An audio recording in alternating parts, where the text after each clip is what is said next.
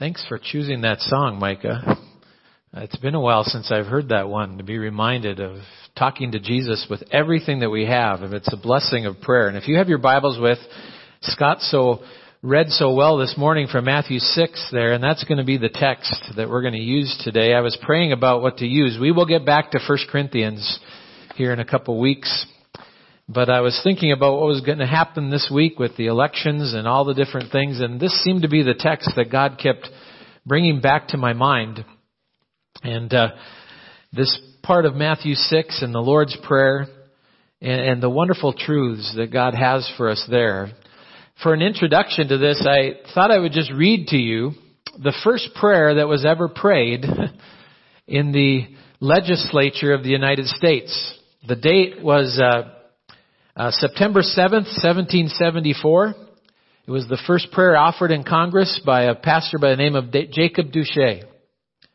And this was the first prayer that was ever leveled in our capital. Back then, it would have been back in Philadelphia and that area. But he prayed this way. He said, O Lord, our heavenly Father, high and mighty King of kings and Lord of lords, who dost from thy throne behold all the dwellers of earth and reignest with power supreme and uncontrolled over all the kingdoms, empires, and governments. Look down in mercy, we beseech thee, on these our American states, who have fled to thee from the rod of the oppressor and thrown themselves on thy gracious protection, desiring to be henceforth dependent only on thee. Give them wisdom in counsel and valor in the field. Defeat the malicious designs of our cruel adversaries. Constrain them to drop the weapons of war from their unnerved bands in the day of battle. Be thou present, O God of wisdom, and direct the counsels of this honorable assembly.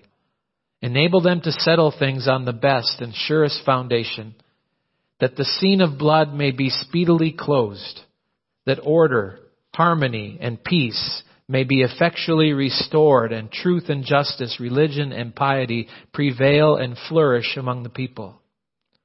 All this we ask in the name and through the merits of Jesus Christ, thy Son and our Savior. Amen. Quite a prayer as our nation began. It would be a few years later that Ben Franklin would utter these words. As he talked to the Congress, he said, we've been assured, sir, in the sacred writings that except the Lord building the house, they labor in vain that build it. I firmly believe that this, by our partial local interest, our projects will be confounded, and we ourselves shall become a reproach and byword down to future ages.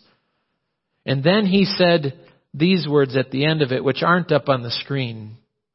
He said, I therefore beg leave to move that henceforth prayers imploring the assistance of heaven and its blessings on our deliberations be held in this assembly every morning before we proceed to business.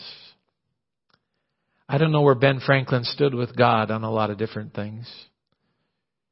But our early fathers of our United States spent time in prayer. They looked to God. When you look at that portion of Scripture there in Matthew chapter 6, it tells us how not to pray, and it tells us how to pray. And Jesus gave these very words. First of all, how not to pray. Don't pray like the hypocrite. To be seen by men, we read there in verse 5. And literally, to go into the synagogues, on the street corners, and what they would do is they would announce it to the world. Don't pray like this, in other words. Don't go and say, look at me. I'm praying.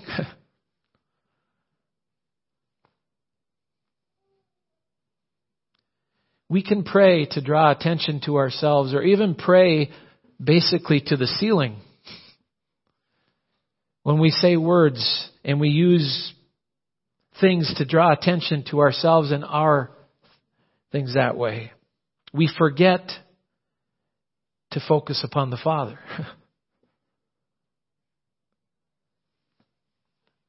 Well, then how are we to pray? Jesus said. Jesus said, go into your innermost room and go to the Father. He's the one who knows what you're praying. He knows what is, your Father who's unseen knows the things that you're saying. And He'll reward you, it says. I was thinking of that, and I thought of a story of a mom and dad who, after church one Sunday, and this happened down south, they took their little daughter, little 5-year-old daughter, and they took her to get her a praline. Now, how many of you know what pralines are? They're wonderful candy things that with the nuts that are there and stuff that way. We up north don't know as much about those things. We know a lot about candy, but I mean, it's the different kinds. But they bought her one, and she's riding in the back seat as they're driving along. And all of a sudden, you know how little kids talk to themselves? She began to talk out loud. She and her mom and dad are in front, and little Cindy goes, Cindy goes, you know what? I think I will pray for my praline. And mom and dad are just starting to, you know how you get that wonderful feeling your child is doing this thing? And so they're listening, and all of a sudden, Cindy starts to pray. She says, God, thank you for my mom and dad, and thank you that they bought me this wonderful praline. Lord, I pray that this praline will taste so good. Amen. And mom and dad at this point, the tears are coming up front as they're driving. And then something happened that they didn't expect. Little Cindy lowered her voice and said, "You're welcome, Cindy." Cindy, in her heart of hearts, was talking with God. Truly talking with God. Now, does God care about a little child's praline? Yes, of course. But to really talk with God, there's two imperatives in the sentence that we have there in verse 6, is to enter, to go into this closet and to pray. Have you and I ever really prayed where the attitude of our heart is such? I think of the old Norwegian writer who wrote these words. Ole Hallesby was his name. He wrote a whole book on prayer. But he wrote this about prayer. He said, prayer and helplessness are inseparable. Only he who is helpless can truly pray. Your helplessness is your best prayer. When we're helpless is when we truly talk with God.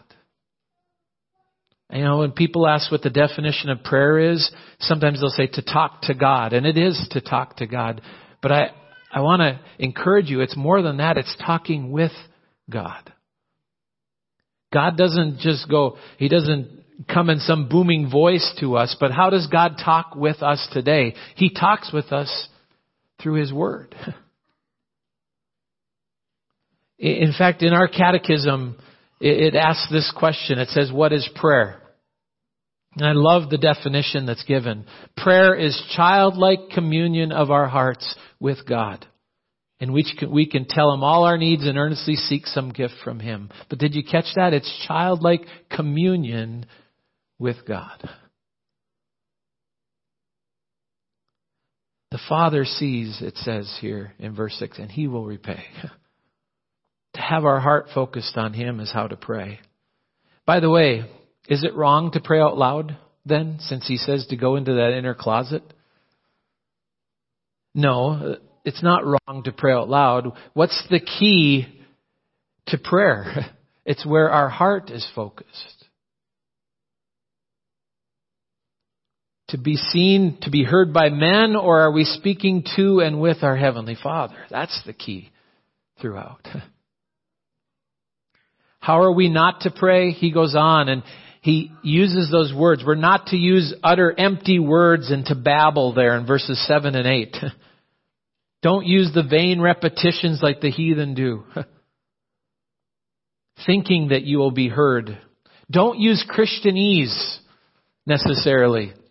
You don't have to use the words that you expect people to hear you pray with. To just talk with God and be honest. And maybe you've been told about repetition with regards to things, and some people say we shouldn't repeat prayers. It's not a matter of whether we repeat prayers or not. Written prayers are fine. Books on prayer are fine. What's the key to all this again? It's the attitude of our hearts. Some churches have thrown out the Lord's Prayer because it becomes rote for people. And you know what? It can become rote, can it? It can become that we're not thinking about what we're praying. But it's no reason to throw it out.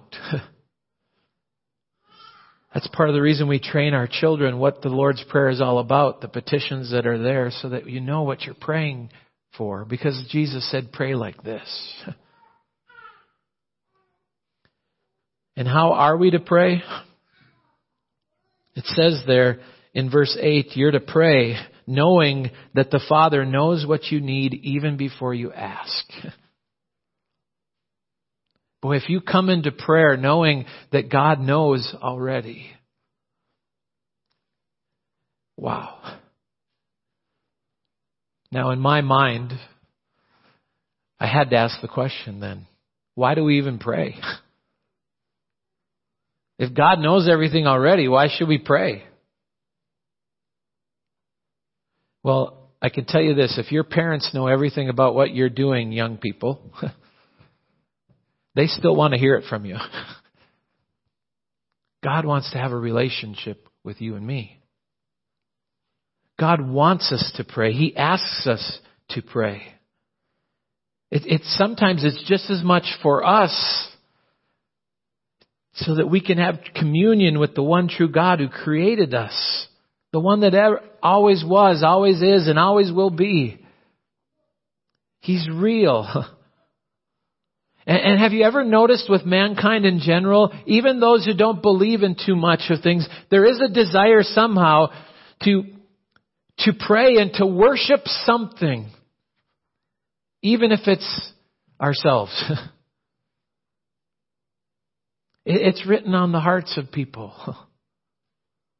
Eternity is written there. The law of God is written there, and there's that desire that's there. And of course, that leads us in the text to the Lord's Prayer. Jesus gives the Lord's Prayer here. And by the way, there's a lot of sermons here. Are you guys ready to stay here till midnight? We could go for a long time. And there's a half a year of confirmation right here. It would take a while. We could go through all of these things.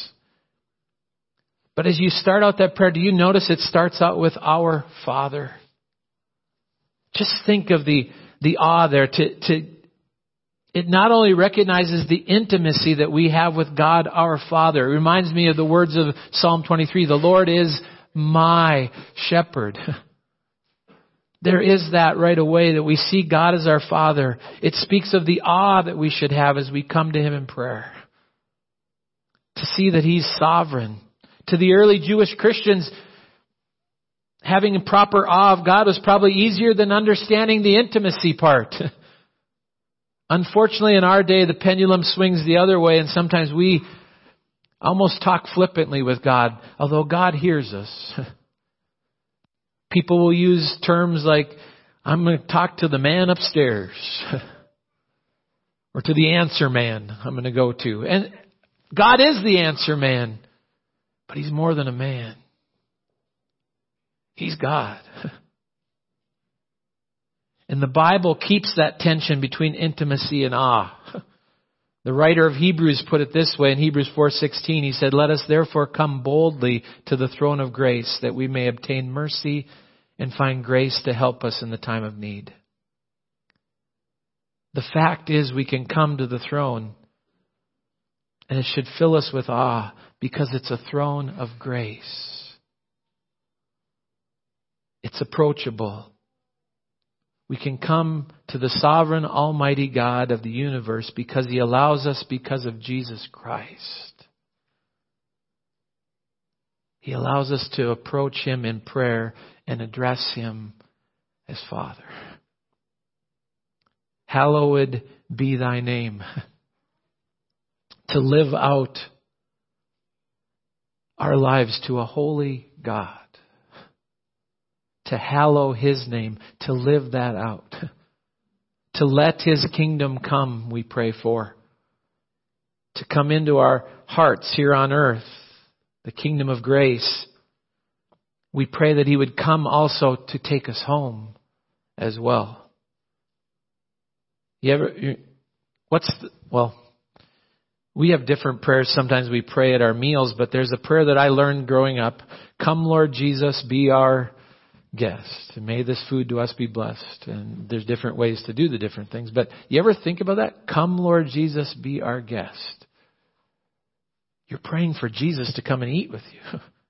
To be with you.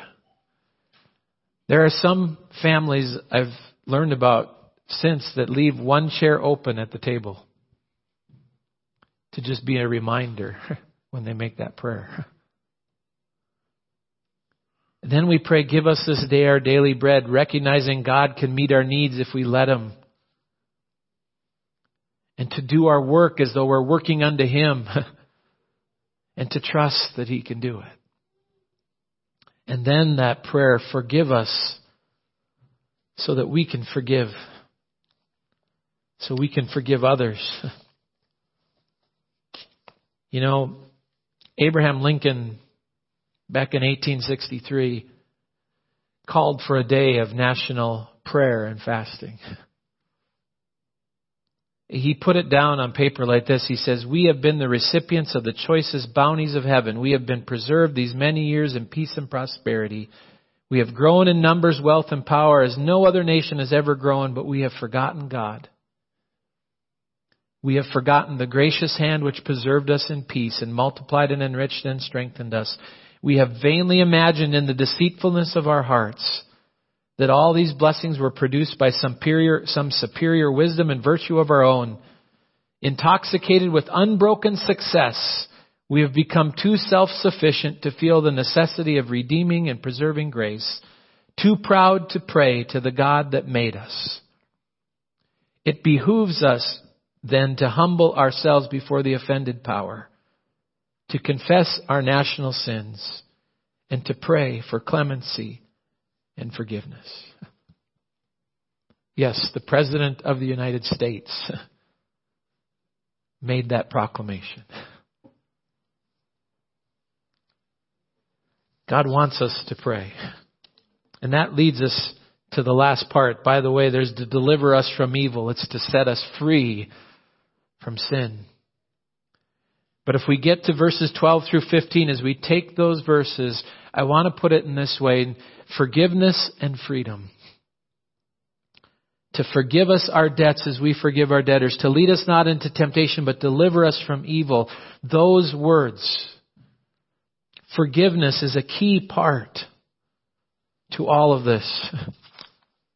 As I think about forgiveness, and I think about how sometimes we're so caught up in our sin, and it chains us.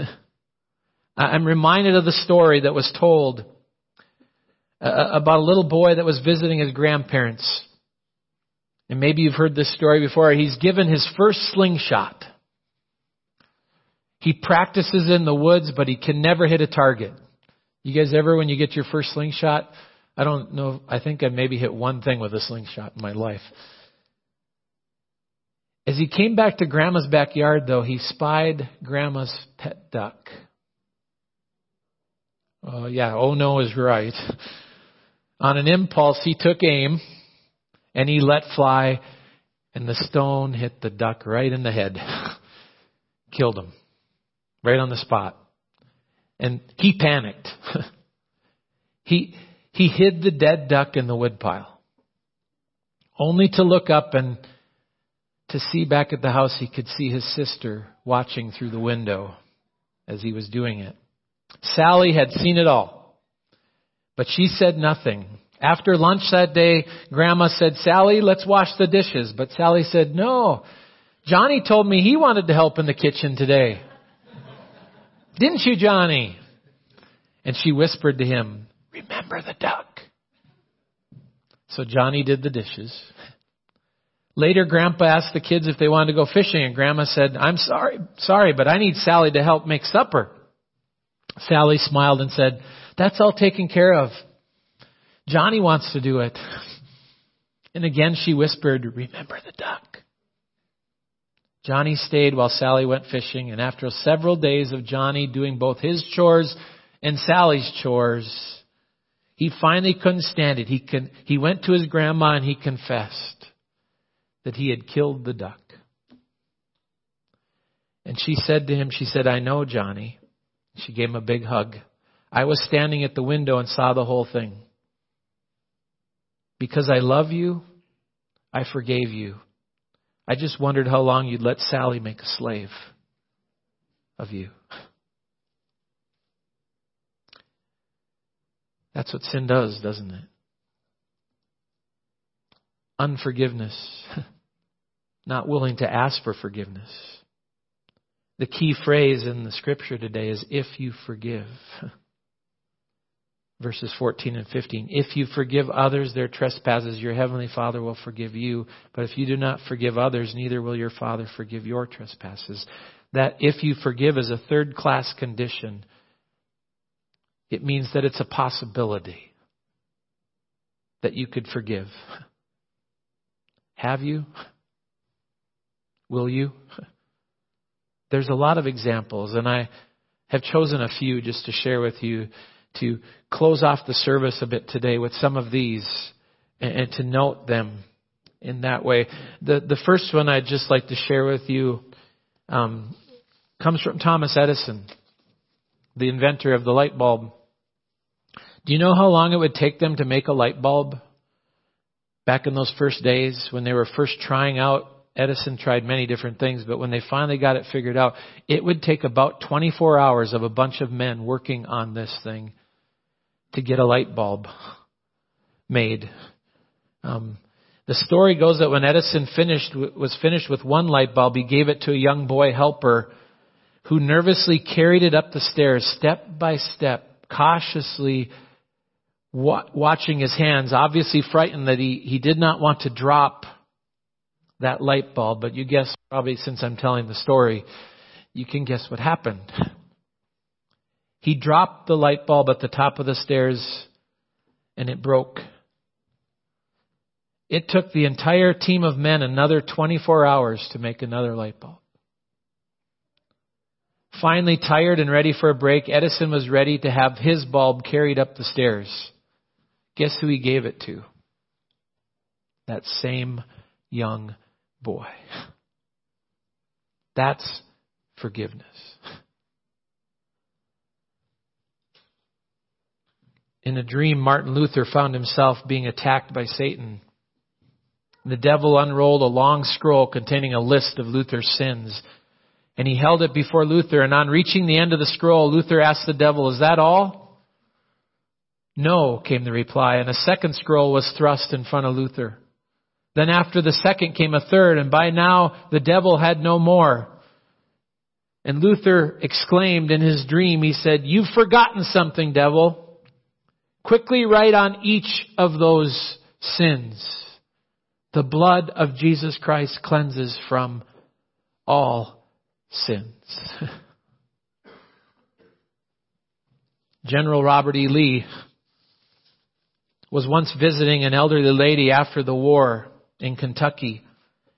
And the lady took him to the remains of an old tree. And she bitterly cried that the limbs of that tree had been destroyed by federal artillery fire. She looked to Lee for a word that would condemn the North and at least sympathize with her loss. And after a brief moment, you know what Robert E. Lee said? He said, "Cut it down, my dear madam, and forget it. It's better to forgive the injustices of the past than to allow them to remain and let bitterness take root and poison you for the rest of your life."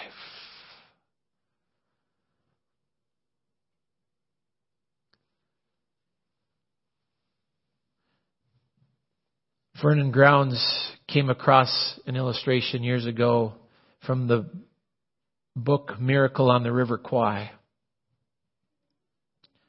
The Scottish soldiers were forced by the Japanese captors to labor on a jungle railroad, and the Scottish prisoners had degenerated to barbarous behavior in the way they were acting. And one afternoon something happened. A shovel was missing. The officer in charge became enraged. He demanded that the missing shovel be produced or else. And when nobody in the squadron budged, the officer got his gun and he threatened to kill them all right on the spot. It was obvious the officer meant what he said, and finally, one man stepped forward. The officer put away his gun and he picked up a shovel and he beat the man to death. When it was over, the survivors picked up the bloody corpse and carried it with them to the second tool check. This time, no shovel was missing. Indeed, there had been a miscount at the first checkpoint. And the word spread like wildfire through the whole camp. An innocent man had been willing to die to save others. The incident had a profound effect, and the men began to treat each other like brothers. When the victorious Allies swept in the survivors, these Scottish men were human skeletons at this point. They lined up in front of their captors, and instead of attacking their captors, you know what they insisted? They said, no more hatred, no more killing. Now what we need is forgiveness. Sacrificial love has a transforming power. I don't know where you are at with things, but if you don't forgive those who have done things to you, it'll eat you alive. Forgiveness, true forgiveness, brings freedom. Peter Marshall prayed for that in Congress years ago in the 50s. He prayed, may we think of freedom not as the right to do as we please, but as the opportunity to do what is right. To forgive. Abraham Lincoln said it in the Gettysburg Address. He said, we need a new birth of freedom. And it begins with prayer. It begins with forgiveness. Jack Reese of Panama City, Florida, recounts his experience of helping a friend who lived on the farm. And they were working on a barbed wire fence which surrounded a nice lush green pasture. And as Reese worked alongside his friend, he caught attention to the fact that everywhere there was barbed wire, there was hair hanging from the barbed wire. And he asked the friend, he said, why is it like that? It's quite a strange sight. This is a wide area that's fenced in. Why is there hair from the cattle on each of the things? And his friend said, he said, no matter how wide an area of fence you have covered, guess where the cattle want to graze? They want to graze on the other side of the fence. No matter how green the grass is, they'll stick their heads through the fence and all these different things. And concerning that experience, you know what? Reese made the following observation. He said, even animals want to be free. Even animals want to be free. If you go to Washington, D.C., you can look at all the monuments, and one monument is the Korean War Memorial. And it says it very truthfully there. It says, freedom is not free. Our paycheck for our sin has been paid as well, hasn't it? It's been paid in Jesus Christ and His blood. He's paid for our liberty. I think of the man in John 8:36. It says, if the Son therefore shall make you free, you shall be free indeed. I think of the man who one time was walking along and he saw a crowd gathering, and he went over and he saw what they were doing. It was a skunk sitting there with a Coke can over its head. Nobody dared get close. So he went up to it and he called the skunk over to him and he pulled the Coke can off of the skunk. And the skunk took off right away. He didn't get sprayed or anything. But think about that for that thing. He said, in my mind, that was the analogy of what God has done for us. He has set us free by offering us forgiveness. The writer of Amazing Grace, John Newton, was a man who caught that because in his life he had once been a slave trader. He'd been caught in that whole thing, and it was where he came to Christ. When he came to Christ, he knew what it was to be free in the grace of God. I'd like to close today, before we do communion, doing this a little bit different with things. And I know I skipped some slides, but you can go ahead, Robbie, a few slides. And if you want to start the music back there for the song, I'll do my best here to sing this song as a song that'll lead us into communion today. And I think you guys know the song as it's sung.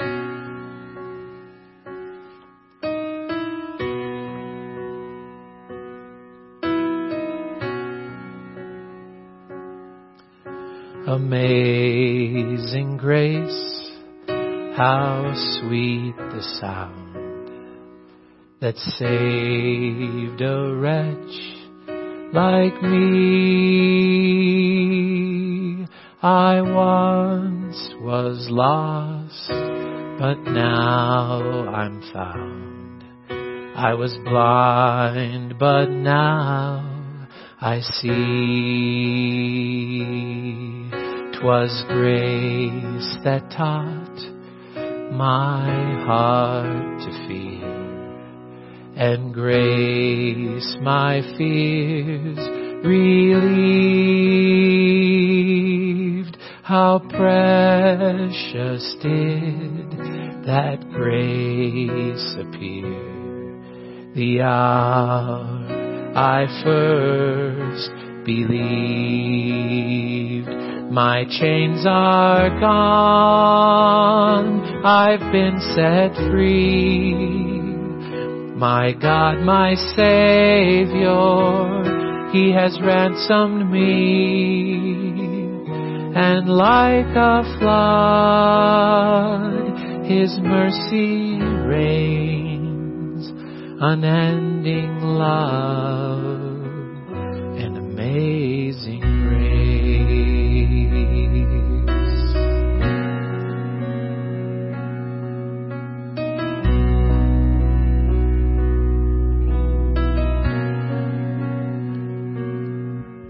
The Lord has promised good to me. His word my hope secures.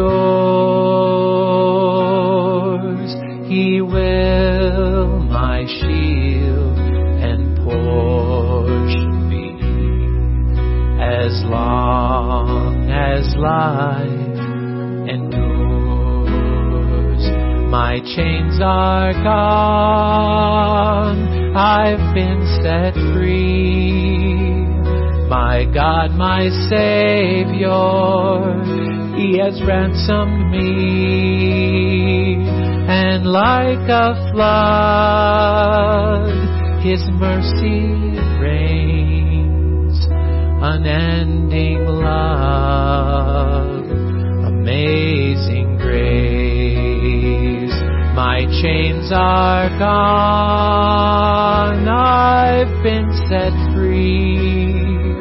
My God, my Savior, He has ransomed me. And like a flood, His mercy reigns, unending love and amazing grace. The earth shall soon dissolve like snow. The sun forbear to shine. But God who called me here below shall be forever mine. He shall be forever mine. Lord, you are forever mine. Heavenly Father, thank you for your amazing grace. And help us to truly pray today. To truly pray those words that you said to pray. You said to pray like this. Join me if you would. Our Father, who art in heaven, hallowed be thy name. Thy kingdom come, and thy will be done on earth as it is in heaven. Give us this day our daily bread, and forgive us our trespasses, as we forgive those who trespass against us. Lead us not into temptation, but deliver us from evil. For thine is the kingdom, the power, and the glory, forever and ever. Amen.